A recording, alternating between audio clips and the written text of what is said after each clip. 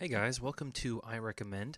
I know I said I didn't do episode numbers, but I couldn't help but notice that this is actually episode 10, which is pretty cool that people actually are listening through. I've gotten 10 episodes done. It's been longer than 10 weeks, but I'm not very good with schedules. For episode 10, I didn't decide that I wanted to do this because it was a big, episode 10, but it's just happening to coincide. We're going to talk about one of the big ones. We're going to tackle a big character in comic books, one that I've a little bit been avoiding talking about on the podcast just because it's been hard to try to take this character's history and just, knock it down into a couple of stories that you guys should read. But I've taken on the challenge, and today we're going to be talking about Peter Parker, the Amazing Spider-Man. If you know me, you know that one of my favorite characters ever, the first comic book character I ever fell in love with, and I'm sure it's, the same for a lot of people listening, was Peter Parker. When I first saw Spider-Man, it would have been the Sam Raimi movies, and from that moment on, I was just hooked. I couldn't, as I'm sure every kid went through the same phase. I just couldn't get enough of Spider-Man. I was reading the comic books, I was watching all of the cartoons, I was watching the movies over and over again until the DVDs didn't work anymore. Like the Spider-Man 2 DVD, I need someone to message me if they remember this. The Spider-Man 2 DVD always had the trailers in front of it, and one of them was Hitch. It's this Will Smith movie. And if you remember that trailer from the DVD, send me a DM because you're officially one of my favorite listeners. But yeah, I've loved Spider-Man forever. I think the world has kind of loved Spider-Man forever. He's one of the best, if not the best, fictional characters in existence. And today I want to talk about him. I've been in a mood to talk about Spider-Man. I love Spider-Man, and why not? It's a character I love. Usually, I would go into the behind the scenes of how this character came about. I might get into a little of that, but for this episode specifically, I'm going to start off the bat by saying I'm not going to really be talking about any Stan Lee or Steve Ditko stuff, just because I feel like it's a little redundant. I might mention the odd issue here or there, but everybody knows those stories, like the back of their hand. And not that it's not worth reading today, it's just like we have better comics to recommend. Um, I'll go into a little bit of the origin. From what I remember, Stan Lee just wanted to create a new character. He was on a roll. It was 1962. He had created the Fantastic Four, and I believe the next big Marvel character they had created was Ant-Man, Hank Pym. I think those are the first two real Marvel characters. Maybe the Wasp is in there too, but 1962 comes around, and Stan Lee wants to create a new character. He figures that there aren't any teenager superheroes. There's sidekicks like Robin he'd bring up, or there's the whole Teen Titans, but there was never a superhero who was like a character onto themselves, who was a teenager, who was someone who went through relatable issues with problems that every kid in America could relate to. There wasn't any character like that, so Stan Lee decided, this is according to him, of course, that he wanted to create a character like that. He went to Jack Kirby, his normal, partner in crime. Jack drew up a sketch of what he views Spider-Man to be. Stan didn't like it, so he went to Steve Ditko. Steve Ditko drew the Spider-Man costume we know and love. It's a little different, but from that moment on, the collaboration happened. Stan and Steve created Spider-Man in Amazing Fantasy 15 in 1962, August 1st, 1962, and the rest is history. Peter Parker was created, Spider-Man was born, and I just repeated myself, the rest is history. So yeah, like I said, I'm not really going to get into the Stan Lee, Steve Ditko stuff. I'll give you Amazing Spider-Man, I think it's 33. Let me make sure that's right. If This Be My Destiny is the issue that everyone talks about. It's the one where Peter is he's got it's referenced in every single goddamn Spider-Man movie. He's got the what is it? I know exactly what it is. I just can't find the words for it. It's like a base has collapsed on him, and he's trying to lift it up, and it's that iconic image by Ditko. I'm pretty sure it's by Ditko, where he lifts up the base because he's trying to save Aunt May, because that's not his destiny. He's trying to say great power, great responsibility. Is issues 31 to 33 actually, Amazing Spider-Man. But just read issue 33, and then there's obviously Amazing Spider-Man issue 50, which is Spider-Man No More. That's Stan Lee, and I don't think that's Ditko. That is John Romita. Yeah, John Romita Sr.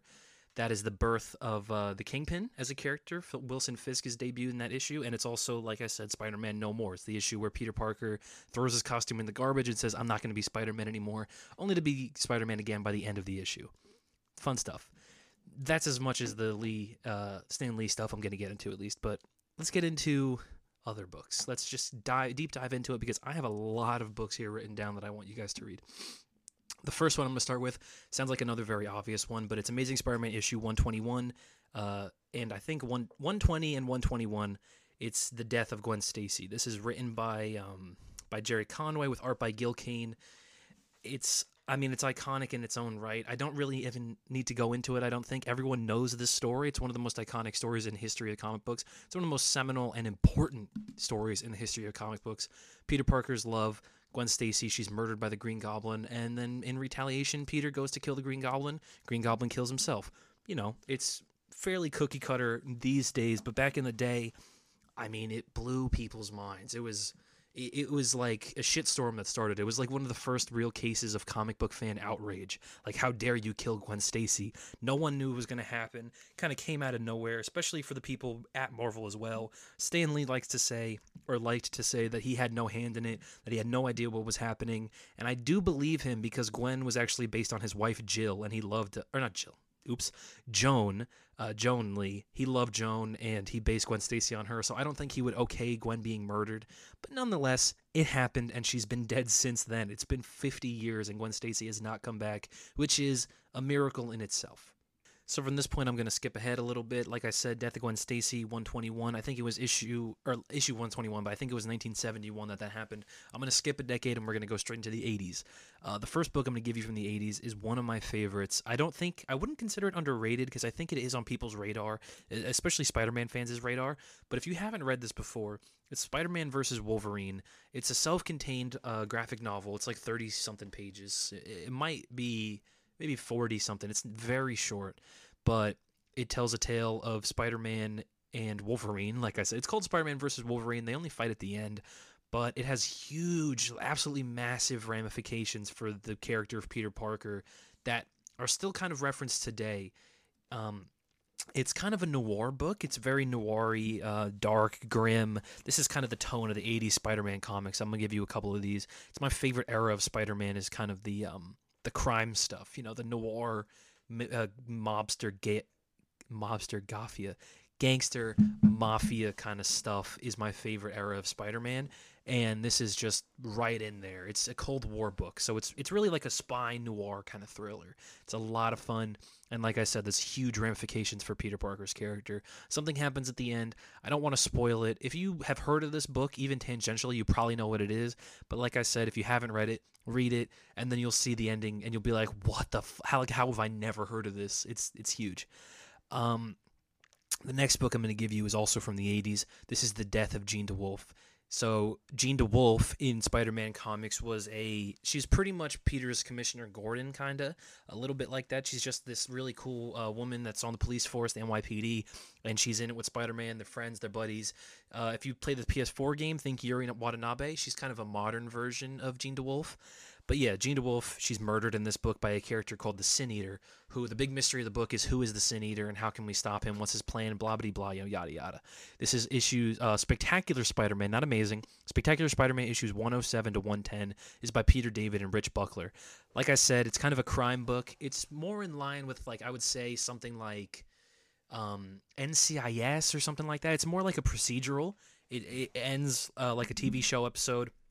Maybe a bit Columbo in there, just kind of like your TV show, your weekly crime TV show procedural kind of thing. That's kind of what they were going for with this Spider-Man book, and it's, like I said, a lot of fun. Actually, fun's not really the word. But it's a fantastic book. It's maybe my favorite Spider-Man story, one of at least, if not my favorite. It's in this book we also get Daredevil, Matt Murdock. Peter and Matt become friends in this book. This is kind of where the relationship begins and blossoms. So that's really cool to see, kind of going back to the beginning of that. Yeah, I'm not going to spoil the Sin Eater or anything like that. If you've read the modern Nick Spencer stuff, you see the Sin Eater a lot in that, actually. But he's a great character. He's a great villain, and he's pretty scary, and he's got a really interesting kind of backstory about him. The next book I'm going to give you is probably the most iconic Spider-Man story ever. It's a book that everyone recommends, and I'm not going to falter on it. It's one of the best Spider-Man stories ever written. It's Kraven's Last Hunt. This book is very tonally different from what you would expect from a Spider-Man comic. It's very kind of grimy and dark. It's kind of gross and disgusting. It's like a horror movie nearly. It's like a horror Spider-Man comic. It's issues. So it's actually a tie-in for every Spider-Man book it's not just Amazing Spider-Man, but like I said, it goes through every book. So it's Web of Spider-Man issue 31, then Amazing Spider-Man 293, then Spectacular 131, then Web 32, Amazing 294, and then Spectacular 132. This is by J.M. DeMatteis and Mike Zeck. It's so basically the premise of this story is Kraven the Hunter, who is, because of this story, really one of the best Spider-Man villains. Definitely the most underrated Spider-Man character, I would say. He decides that he wants to become Spider-Man. He decides that he can become Spider-Man if he can kill the spider and then become him and become better. He's kind of fulfilling his own prophecy there. That's what he decides he'll be his last hunt. So it's this story of Peter kind of on the sidelines. If you've read the book or you even know about this book, you probably know why. But again, not really going to get into spoilers.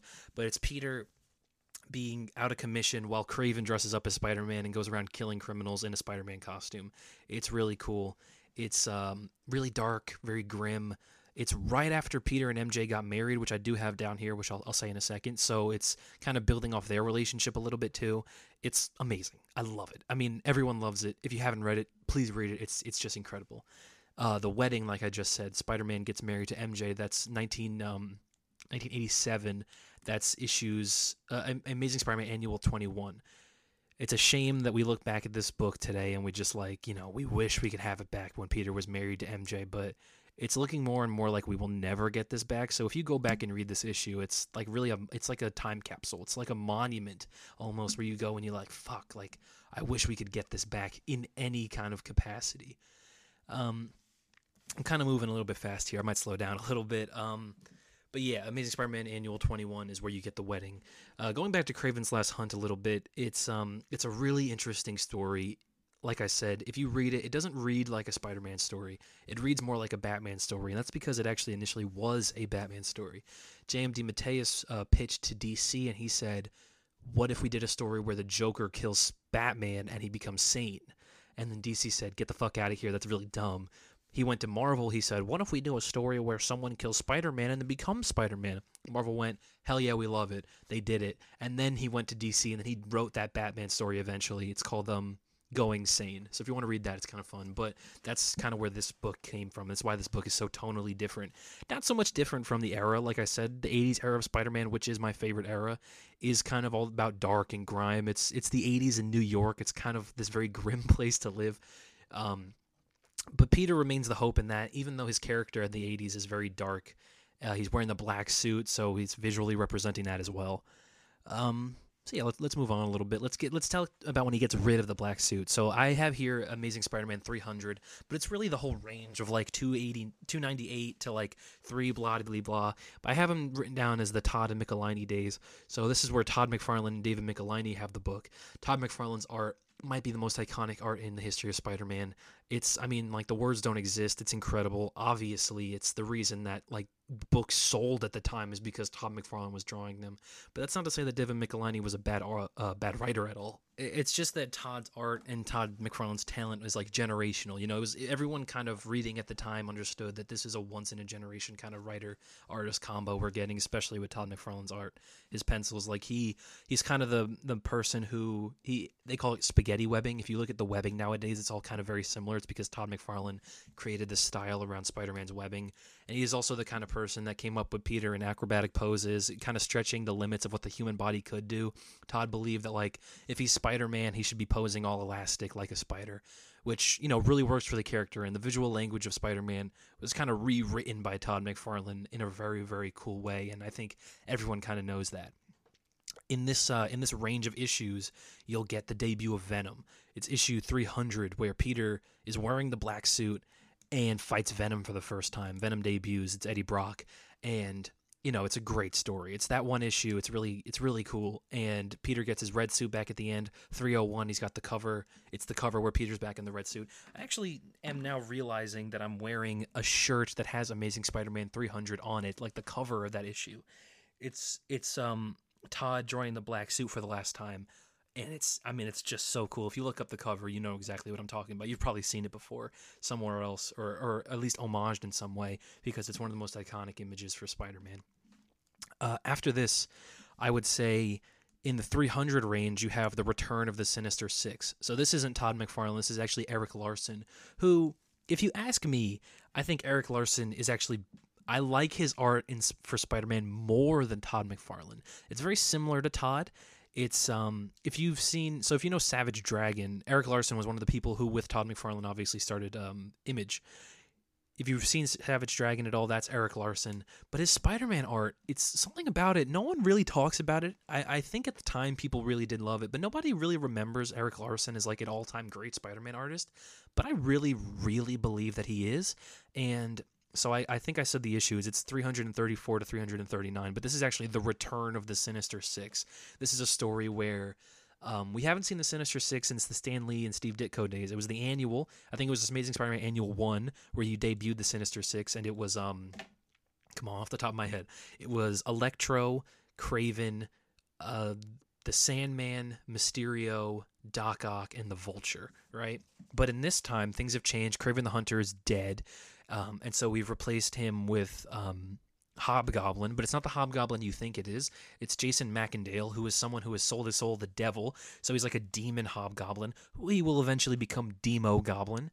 And I think the rest of the team is the same, though. It's still Doc Ock, who at this point is wearing a white suit, not like a costume, but like literally like a white kind of suit jacket and I almost said trousers, but pants and shoes and whatnot. He looks really clean. He looks really cool. It's my favorite version of Doc Ock, definitely, and he's kind of in his crazy egomaniacal supervillain phase. This is a story where I have to spoil this because this is what's going to get you to read it if you haven't read it before.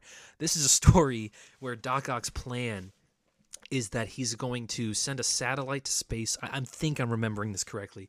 He's going to send a satellite to space with like a toxin or something that's going to spread over the Earth and cure everyone of their cocaine addictions, so that he can then corner the market on cocaine sales and kind of have this cocaine empire. It sounds so weird when you say it out loud. It's really weird when you read it in the book. But I guarantee you that if you do read it, you will enjoy it just as much as I do because it is fucking hilarious. It's one of those things where it's like, that's your plan, man? You're going to cure cocaine addiction so that you can perpetuate the cocaine trade in the world? It's so... Dr. Octopus, Otto Octavius, one of the smartest people on the planet, and that's his, master plan. Whatever. I love it. I really do. And there's actually a sequel to this book, which is in... Well, I'll backtrack to that a little bit. I have to set up. So after Todd McFarlane, like I mentioned, he's drawing Amazing Spider-Man. He gets his own book, which is just adjectiveless Spider-Man. No amazing, no spectacular, no nothing, just Spider-Man. This is drawn by Todd McFarlane and written by him as well. He gets the entire book to do whatever he wants. And the first thing he draws is this arc called Torment, I think it is. And it's an arc about the lizard, actually. It's an arc about the lizard. It's the coolest you've ever seen the lizard. He's very feral in it, and it's also got this character who is retconned to be like a partner of Kraven the Hunter. Her name is Calypso. Very cool characters, very, very cool art. He's kind of really experimenting with panels and panel layout and page layout and stuff like that. He was really ahead of his time when he came to art. But the reason I preface this is because in Spider-Man issues 18 to 23, Eric Larson takes over drawing and writing the book, much like Todd, and he does a sequel to The Return of the Sinister Six. And this is called Revenge of the Sinister Six. And this one I actually might enjoy more. The fun thing about this book is that every issue has a different team up. So Peter's teaming up with a bunch of characters from the Marvel Universe. He's teaming up with the Hulk, who at this point is Smart Hulk. He's teaming up with Ghost Rider. He's becoming a Cyborg Spider-Man. If you've seen Cyborg Spider-Man, this is where that comes from, is from Revenge of the Sinister Six. And there's another thing. There's another character, right? His really 90s character. Well, character does not really come back since then. His name is Sleepwalker. He is fucking stupid. But if you read this book and you see him, you'll understand exactly why he is Relic and has been relegated to the 90s and never came back since then. I'm looking at my list now and I'm actually realizing I kind of skipped one. So I am going to go back a little bit. I'm pretty sure this issue is also from the 80s, but this is The Kid Who Collects Spider-Man. It's another famous Spider-Man story. It's actually half the issue. If you read Amazing Spider-Man issue 248, it's only half the issue. It's about this kid who's obsessed with Spider-Man, and then Peter kind of arrives in his room and goes like, hey, it's me, I'm Spider-Man, yada, yada, yada. Very heart-wrenching story. I don't want to get into any spoilers, but it's one of the more emotional Spider-Man issues that's out there. But it's very, very good, obviously. The next issue that I'm going to recommend is one of my favorites, and this is Spectacular Spider-Man issue 200. I think, let me look up. I got to make sure the artist and who everyone is on this book, because it's, like I said, one of my favorite Spider-Man stories. It is J.M. DeMatteis and Sal Buscema. Basically, the long and the short of it is that Norman Osborn died when Gwen Stacy died. He died in the 70s. And so we've had this very slow turnaround until the 90s, where Norman Osborn is dead and his son Harry is becoming the Green Goblin. Harry becomes the Green Goblin, and in Spectacular Spider-Man issue 200, their relationship kind of boils over, Pete and Harry, and it's the last issue between them. Spoil it a little bit. It's, like I said, it's one of the best single issues in the history of Spider-Man. It's maybe if you were to ask me, like, what's my favorite issue of Spider-Man ever, I might say Amazing Spectacular Spider-Man 200. It's really heartbreaking. You know, we know this relationship between Harry and Peter is very special. It's Peter's, one of Peter's only real friends, Peter's best friend, really, since college. And he's loses him because he can't handle it. Harry goes crazy. And it does lead to his death. This is where Harry Osborn dies in canon. And Peter is, like, broken over it, Like, it's really interesting because Harry, most Spider-Man villains just have their connections to Peter, but Harry's got a connection to Mary Jane as well. They've all known each other, and he had a connection to Gwen, obviously, as well. So you see this kind of triangle where Peter and MJ, all they want to do is help Harry because that's their best friend, and Harry's, like, he's gone too far. He's far beyond help at this point, and it's a tragedy. But it's a really, really good issue, and it's kind of like a really nice bow on that kind of post-Gwen era where Peter has been so dark. It's been 20 years or so, but wrapping up kind of an arc for Peter there where he's coming out of it a little bit, but he's also kind of really burdened with Spider-Man once more, because now not only has his, former love died, but his best friend has too. And his father also died as well. It's so fucked up for Peter. Peter loses everything. What a sad existence. The next issue I'm gonna have written down is actually Amazing Spider-Man number 400. 400 is a tough one. The reason it's a tough one is not because it's a bad issue or anything, or because it's controversial or doesn't age well or something like that. It's because it takes place during the Clone Saga. If you know Spider-Man, if you know comic books, you know that the Clone Saga was this event that happened in the 90s where they introduced... Back in the 70s, there was a story called The Clone Genesis, where after Gwen Stacy died, Marvel, pretty much Stan Lee, told them to bring her back at any cost. We have a rule that says that, like, dead means dead in the Marvel Universe, but fuck it, bring Gwen back. We can just do however you can do it. And they created the Jackal, who was this character, Miles Warren, who was one of Peter's college professors, who they retconned to be obsessed with Gwen Stacy and had actually cloned her. So this is where we get our first clones in the Marvel Universe, was from the Clone Genesis. I don't have these written down because it's really not worth reading. I have read them. Not great. But it's fun. It's kind of fun. It's, retro. But the thing is that they create a Peter Parker clone. Miles Warren creates a Peter Parker clone, who then Peter throws down a smokestack and kills. And it's kind of it. That's it. But in the 90s, they bring that clone back. That clone is not also, by the way, he's not Ben Reilly. That's actually Kane. If you know the modern version of Scarlet Spider, that's who that clone is. He's the first Peter Parker clone. But they introduce the second Peter Parker clone, Ben Reilly. They introduce him, and they say that he is the original Peter Parker. That the Peter Parker you've known and loved your entire life, the one we've been reading about this entire time, was a fake. He's not the real Spider-Man. Actually, this new guy is actually the real Spider-Man. And this was all a ploy by Marvel, because what they wanted to do was they wanted to edge these characters up. They wanted to get rid of Peter Parker, and they wanted to have a new Spider-Man that was much, more gritty and darker, more violent. He was like Azrael. If you know Batman Nightfall, he's pretty much Azrael.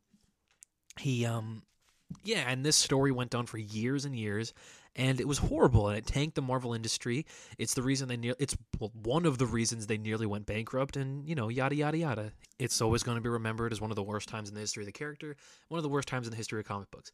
But in the middle of that, you get this gem of an issue, Amazing Spider-Man 400, where Aunt May is on her deathbed, and Peter, he's trying to comfort her, and she tells him that she has always known that he was Spider-Man. And this is kind of, if you've played the PS4 game, at the end of that, she says that she's always known as well. That's where that comes from. And that might be, it's another one of my favorite issues, obviously, but that might be one of my favorite retcons in the history of the character, is that Aunt May knew since he was like a teenager that he was Spider-Man, and she's always known because she's not stupid. She's an old woman. She lived with him since he was a little boy. She knows Peter, so she knows that he's Spider-Man. She's known he's been Spider-Man the entire time, and they finally get to kind of share this moment where Peter's no longer lying to her. He's no longer hiding anything. He can show himself to her, his true self, and she accepts him, and then she peacefully passes away. And it's a beautiful issue. It's amazing. The issue, though, is that obviously they had to retcon this, and the way they retcon this. So the Clone Saga, happens, and the way that they kind of backtrack out of the Clone Saga is they decide that they have no choice but to bring Norman Osborn back to life. So Norman Osborn, like I said, died ASM 122. He murdered Gwen Stacy, or it might have been 121. No, it was 122. He murders Gwen Stacy, and then he accidentally kills himself. He died, but then they brought him back in the 90s to kind of solve the Clone Saga because they had no idea how to conclude this story. So they said that in a big ploy to kind of really fuck Peter up, he hired an actress who looked exactly like Aunt May to then die because she's, a fantastic method actor or something. She dies, and then Aunt May is still alive because she wasn't actually that woman. So this beautiful moment that Peter and May shared was actually an actress pretending to be Aunt May who took the role of a lifetime and died pretending to be this old woman. There's so much nonsense in that era. That's the same era where Peter and MJ's actually pregnant and Peter's going to have a child. But then Norman Osborn comes along. He pretends to murder MJ in a plane crash, and then he actually does kidnap and murder their child, which is something that, isn't brought up a lot because how could you even bring that up? But that did happen. Peter and MJ had a child that Norman Osborn murdered. So it's like, nowadays in Amazing Spider-Man, when Zeb Wells is writing him and he's working with Norman Osborn, not only has he killed Gwen Stacy, he killed their fucking kid. He killed their baby. I don't know. I just think that's like, I don't know how we could ever bring that up again. I'm not even sure that that's canon anymore because of One More Day, but that did happen, and I mean, yeah, I'm just gonna let that sit. Let's move out of the 90s because Jesus Christ, the 90s were not a good era. Spider-Man Blue, that's what I have written down here. Jeff Loeb and Tim Sale. It's the early 2000s, and basically this is one of their color books. So they have Daredevil yellow, Hulk gray, Captain America white, but this is probably the most famous one. Same creative team as The Long Halloween and stuff like that. But this is a story of Peter in the modern day. He's married to MJ. He's been Spider-Man for a long time. He's leaving a message to Gwen, and this is kind of him telling her, or him just recalling his life with her, because even though he's married to MJ, and even though he has his life has gotten better since then, he can never forget Gwen. I mean, how could he? This woman who he said he was fully intent on marrying, she gets murdered by his worst enemy. Even if he is happily married with MJ, and I am one person who thinks that MJ is the actual true love of his life. That he loved Gwen, but he didn't love her as much as he loves MJ, and I think MJ's better for him. But you couldn't get over that. That's something that would always scar you, no matter how much you love your current wife. The fact that she died in your arms, your old, the old love of your life, it's always going to be something that you carry along. And it's something that I'm really happy that in comics MJ respects. She understands it because Gwen was also her friend, And so they kind of go through this trauma together. But Spider-Man Blue is the retelling of how him and Gwen fell in love. It's one of the best Spider-Man stories ever. It's a book I would probably just recommend. If you've never read a Spider-Man book, I might say just read Spider-Man Blue. If you've only you've only seen the movies, especially the Andrew Garfield ones, and you want to read any of the comics, Spider-Man Blue is a really great place to start. But yeah, it's a fantastic book. Jeff Loeb, Tim Sale, amazing art, amazing writing. It's very heartfelt. It's gut-wrenching, but it's one of those stories with a really bittersweet ending because Gwen is gone, but that doesn't mean that we can't move on. Remembering her. It's really nice, and yeah, it's just a really sweet book. The next book I have written down here is the JMS run. J. Michael Straczynski, the creator of Babylon 5, he was one of the Hollywood friends that Joe Quesada in the early 90s, not the early 90s, the early 2000s went to come to write Marvel Comics. He got Kevin Smith, he got Brian Bendis, and then he got J. Michael Straczynski to write Amazing Spider-Man. So JMS takes over in issue 30 of Volume 2, and he writes until One More Day. I'm not going to make you read One More Day. I never would. I think there's stories honestly worse than One More Day in his run, like Skin Deep is one I hate, and obviously people know Sins Past, which is another really terrible one. But so I'm just going to tell you to read from issues 30 to 508. And the reason it says 508 is because at 500 they go back to legacy numbering. But if you just read it through, it's going to make sense to you. Just 30 to 508. 508, cut it off there. That's where the John Romita Jr. art ends. That's where Mike Deodato takes over art, which isn't the bad part. The bad part is that's where Sins Past begins, is in 509. So just skip all that shit. Don't even try it. Just read up until John Romita Jr. I've just blanked on it. Read until John Romita Jr. is off the book, and then don't continue reading the run. What this one really does well, though, is that it takes Peter. So this is a run where Peter is like distinctly an adult. He's probably in his 30s. He's a teacher. He's got a steady job. And it is maybe my favorite Amazing Spider-Man run. It really, like, something about JMS and Peter. He really gets that character's voice. Peter's a little angrier. He's a little scarier. He's way, like, more emotionally dependent on people. But it makes him more of a real character. An issue in this run, though, is that because we've retconned Amazing Spider-Man 400, where May finds out in this run, and they have another amazing issue. I was going to say fantastic, but I wanted to say amazing because Amazing Spider-Man. But there's another really, really incredible issue where Peter and May talk. And this issue is called The Conversation. It's another one of the best issues of Spider-Man ever. But Peter and May talk about, why he's Spider-Man, how he became Spider-Man, the whole 9 yards, Uncle Ben and all of that. It's one of the best ever, and I would definitely recommend reading the entire run just so you can get that issue.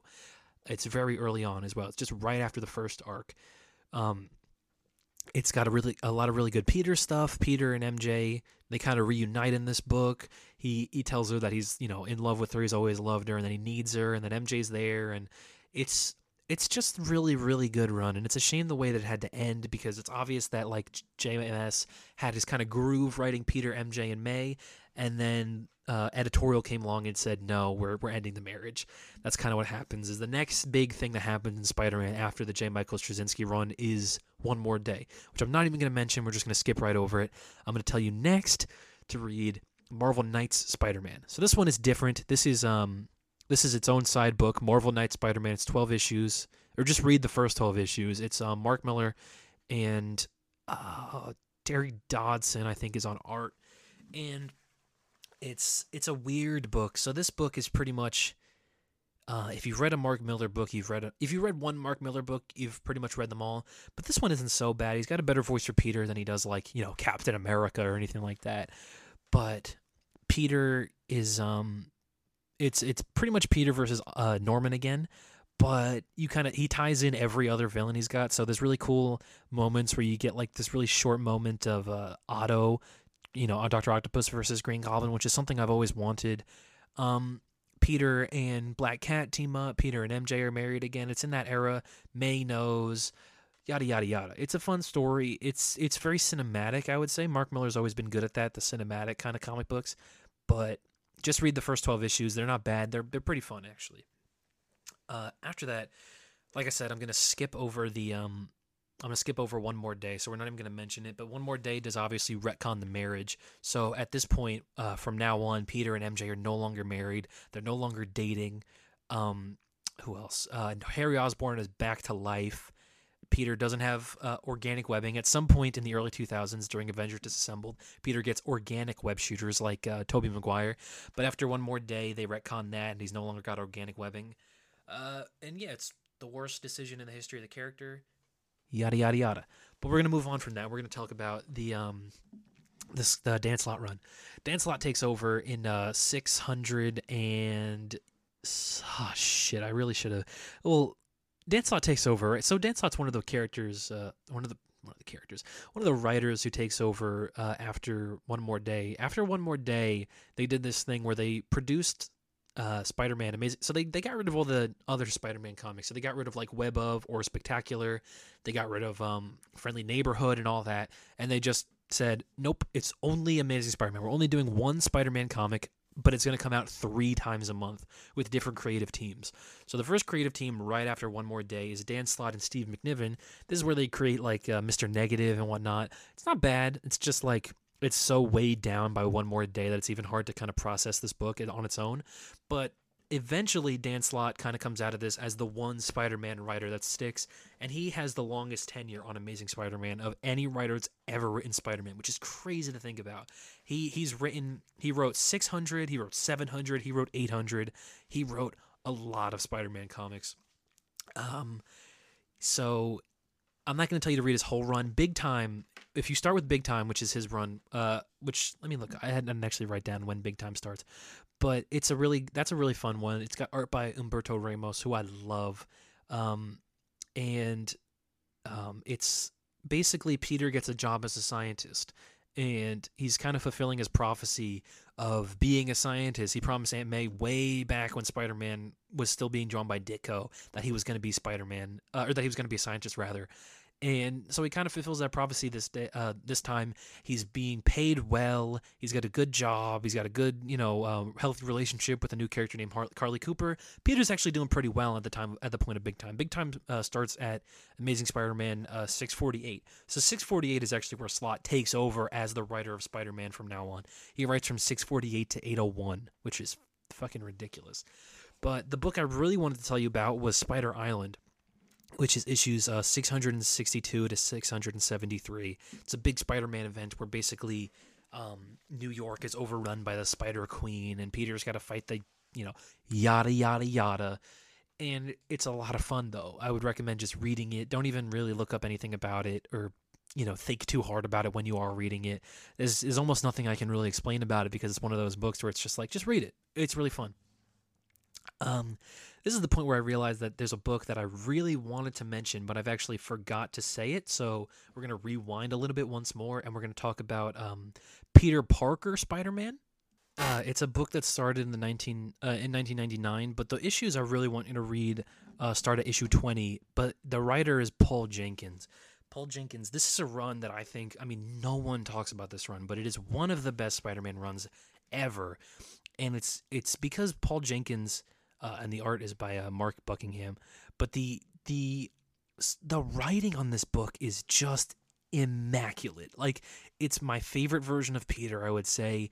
Peter's, down in the dumps, he's depressed, but he's always kind of going through everything. He comes out of it with a smile. He's learning so much, and if you're just going to read any issue from this book, if you're just going to read any issue from this entire this episode of the podcast, read Peter Parker Spider-Man issue 20 by Paul Jenkins and Mark Buckingham. It's from 2000, August 1st, 2000. So Peter Spider-Man had just turned 48? No. 38. Peter just turned 38. This is it'll blow you away. It's a fantastic issue.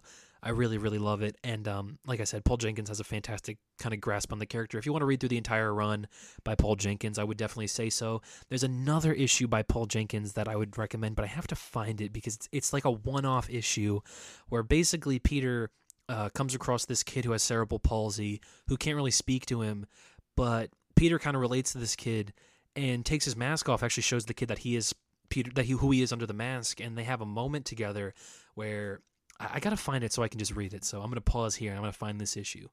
Okay, I found it. So it's The Spectacular Spider-Man issue 14 by Paul Jenkins and Paulo Rivera. Paulo Rivera is I just love his art so much. He's always painting his art, especially in these days. His art is just insane. But like I said, it's about a kid who has like cerebral palsy, and he just kind of watches Spider-Man all day. That's all he does. But eventually Spider-Man, acknowledges him, he sees him, and then they have a moment together where Peter takes his mask off to the kid and kind of gives him a look. But I'm going to read you what the kid, like in his internal monologue, says about Peter.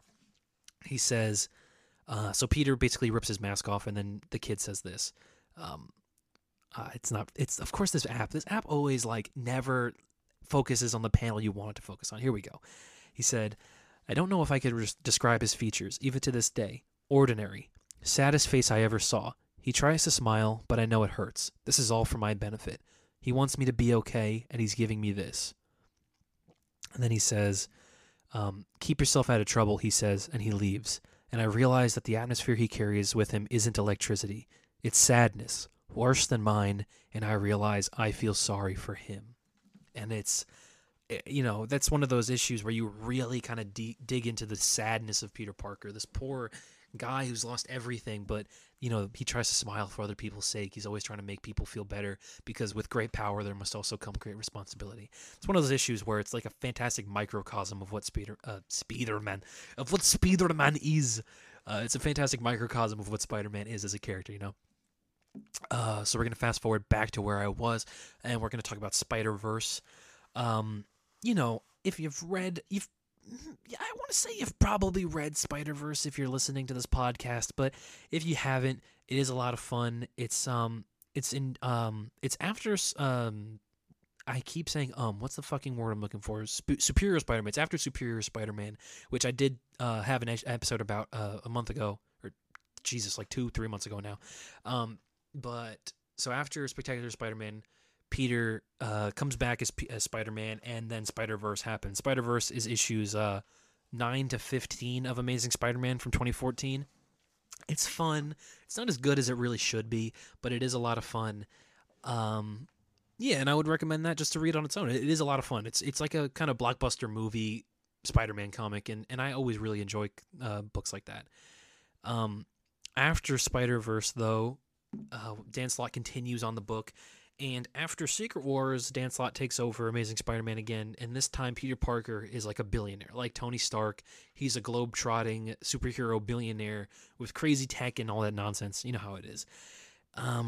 And this run, I'm not really sure how well it's regarded. I find it to be a lot of fun because I always enjoy kind of globe-trotting Spider-Man stories. There's another one in this era called Family Business, which is by Mark Waid and Gabriel Dell'Otto. That's a really fun globe-trotting Spider-Man story, but Dan Slott kind of fed into that a lot. It had a very James Bondy vibe, which I enjoy from this run. But the stuff I really enjoy happens it starts in issue 25. It's called The Osborn Conspiracy. From 25 on till the end of his run, it's Peter. Art is usually by Stuart Immonen at this point, who I love. He's one of the most underrated Spider-Man artists, if you ask me. But you get I'm blanking right now. Holy shit. So Norman Osborn comes back. Norman Osborn basically is trying to invade Symkaria, which is Silver Sable, if you've heard of Silver Sable. That's her country, it's her homeland. And Norman is trying to invade because he's an asshole. Peter steps in as Spider-Man with Parker Industries and S.H.I.E.L.D., and they beat up Norman Osborn. They get him out of there, blah, blah, blah. The next arc, though, takes place during Secret Empire, which is the event where Steve Rogers, Captain America, goes Hydra and takes over the USA. Basically, he recruits, Steve Rogers, Stevel, I think is what Rocket Raccoon calls him, Hydra Cap, recruits a newly reborn Norman. I keep saying Norman Osborn. Otto Octavius, who now is going by the Superior Octopus. He's in a clone body of Peter, and it's Peter versus Otto again. But this time Otto is working for Hydra. It's a really fun book, and it's the end of the Parker Industries era. And then out of this era, we go into Marvel Legacy, where Dan Slott is still on the book. He writes some alright stories, and then he writes his final, magnum opus of Spider-Man, which is called Go Down Swinging, where basically Green Goblin gets a hold of the Carnage symbiote, and he becomes the Red Goblin, and Peter's got to fight the Red Goblin, and the stakes have never been higher. It's alright. It ends at 80. Going Down Swinging ends at 800, but Dan Slott ends his run on 801. 801 is like its self-contained Spider-Man story. Dan Slott and Marcos Martin. And I would just say read that issue, because if anything, and people give Dan Slott a lot of shit, but I think he really did understand that character. He understands what that character is on the grand scale. Like, maybe not personality-wise, he doesn't really connect with the character all that much, but he understands what Spider-Man means to the city, to the characters in that universe, and he understands what Spider-Man means to readers. So he crafts this tale where basically it's